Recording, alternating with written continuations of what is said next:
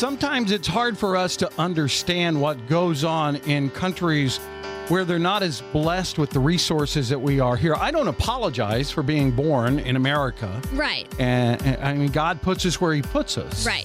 But he also commands us to help and to help lift people out of poverty, to help with widows and orphans. And so all this month here at the House FM, we're trying to rescue suffering children in Haiti and in Guatemala by giving them food, water, things that you and I take for granted.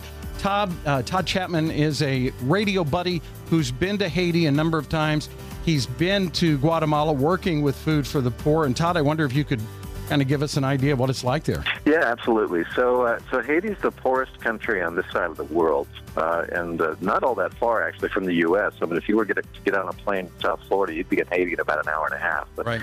Couldn't be more different than life here in the U.S. Poorest country, again, on this side of the world. The average family's trying to survive on maybe $1 or $2 U.S. per day. And, of course, Haiti gets racked by hurricanes about every year. Right. They've had a drought going on there for about the last 3 years, and so it's made it really difficult to buy or to grow food, rather. And of course, the families are too poor to buy much food, and so what you've got is about 80% of a population of 11 million people that are just slowly starving to death, and the kids pay the greatest price because they're the most vulnerable.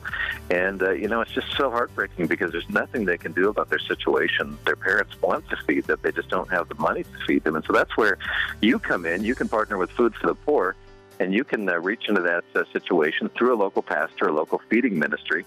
And for just a $50 gift, you can give one of these suffering kids 2 meals a day, every day for the next year. Oh, wow. And then we also take part of our generous donors' gifts, and we're going to build a water well or a water purification unit right there in their village.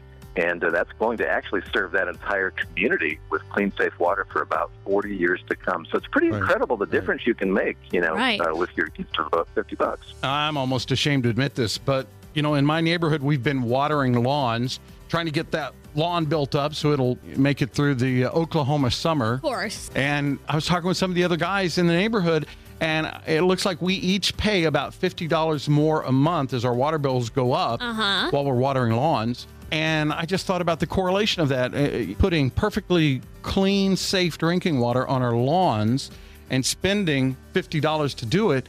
Meanwhile, just one gift of $50 can build a well that will supply drinking water to a community for 40 years. Yeah. Yeah, it's kind of crazy. We really, as Americans, we're so incredibly blessed in so many ways, but we don't realize it. And I think that's one of the things that kind of holds us back from, sometimes giving what we can, because we just take it for granted because we've never known anything different. But I'll never forget, I was in Haiti a couple of years ago on a trip, and I was engaged in conversation with these teenage boys, kind of young men, and they actually spoke English, really sharp young men. And they started peppering me with questions, and every question began with, is it true that in America you have houses for your cars? And I'm like, well, true. And then they were like, is it true that you actually use water to wash your cars and wash your animals, that you have so much water? And I was like, yeah, that's true.